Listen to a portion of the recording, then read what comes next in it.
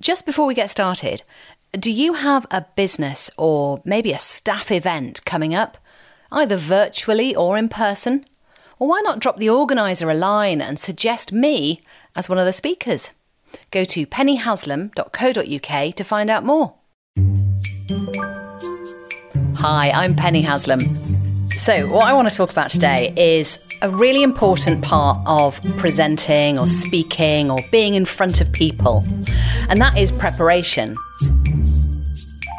Now, often we think of preparation as being getting your slide deck sorted, getting PowerPoint open and making some notes in that and making sure you're ready to go. But actually, there's a bit more preparation to be done that will really help you boost your performance, power it up and feel better when you're actually in the moment of speaking or presenting or even taking part in a panel discussion or a podcast. So that is really to talk about the inner work. And what I mean by that, in fact, it's best demonstrated in an example of the challenges that we present to ourselves inside our own minds. I had a presentations client who really needed to get together 30 minutes of content for a big event taking place in Manchester. And she's not a seasoned speaker, so she was having to come up with new content. So that was a really important part of the work that we did, creating really good, compelling content. And it really was useful for the audience she was about to share it with. It was kind of new thinking, a new approach. It was going to be brilliant. So we did all that. We got the structure sorted. That was sound. It all made sense. And yet I picked up on the language she was using about the actual day itself, about it's just going to go horribly wrong. I'm just going to look like an idiot. No one's going to want to know this stuff. Really? Others will be better than I will be. I'm going to turn up and it's going to be awful. And she was kind of peppering all of our sessions with this language.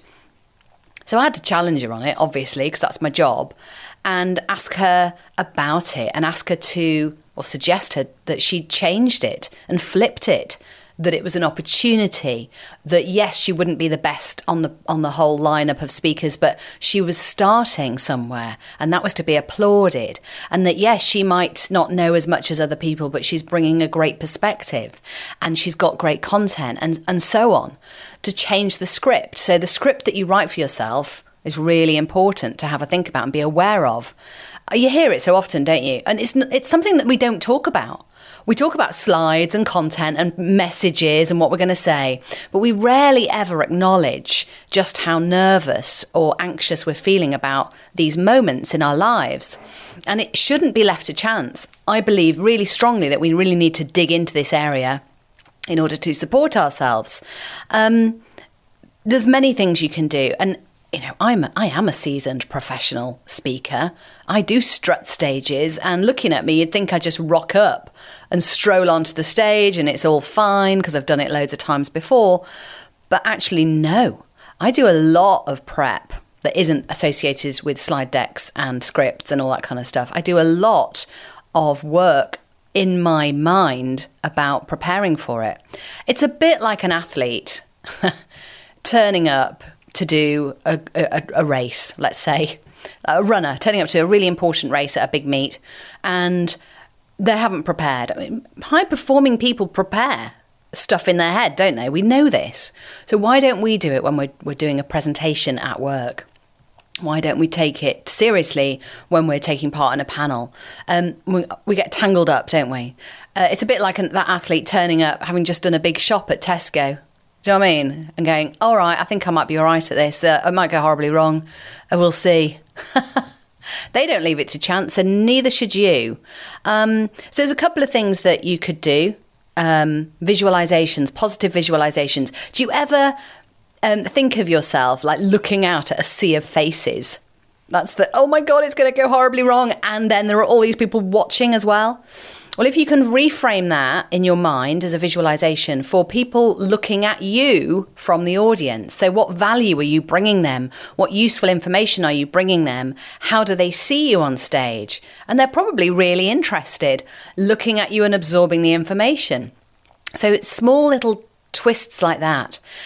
Taking time as well to breathe I know that's a really easy thing to say, and we quite often forget to breathe, you know what I mean, with intention.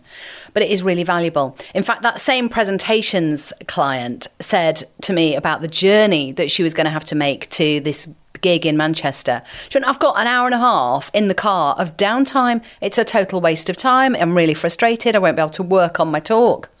Well, actually, she could. That hour and a half in a car, you're alone, no one can hear you, you can practice your start, you can practice your finish, you can polish the bits that you're less fluent on, and just begin to, I mean, I do this a lot. If anyone was in the car with me, they'd think I was bonkers, but I talk to myself, I big myself up when I'm driving around, or if I'm driving to a venue. I've got this, right? I know what I'm doing. I've done it before.